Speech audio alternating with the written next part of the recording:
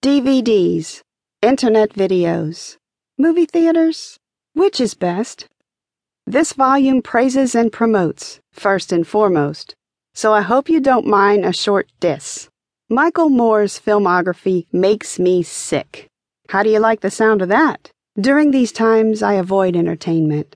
Not because I consider entertainment inherently bad, but because I need to focus all of my time on my First Amendment business. I don't think I like the whole movie rating thing. I consider documentaries mighty fine. I love that YouTube offers some free movies. WatchMojo.com's movie videos inspire and entertain me. Man, I need to visit movie theaters more often to better advance Free Press Media's mission. I have enriched my life, cultivated peace of mind, and experienced more focus by letting myself indulge in DVDs, internet videos, and movies.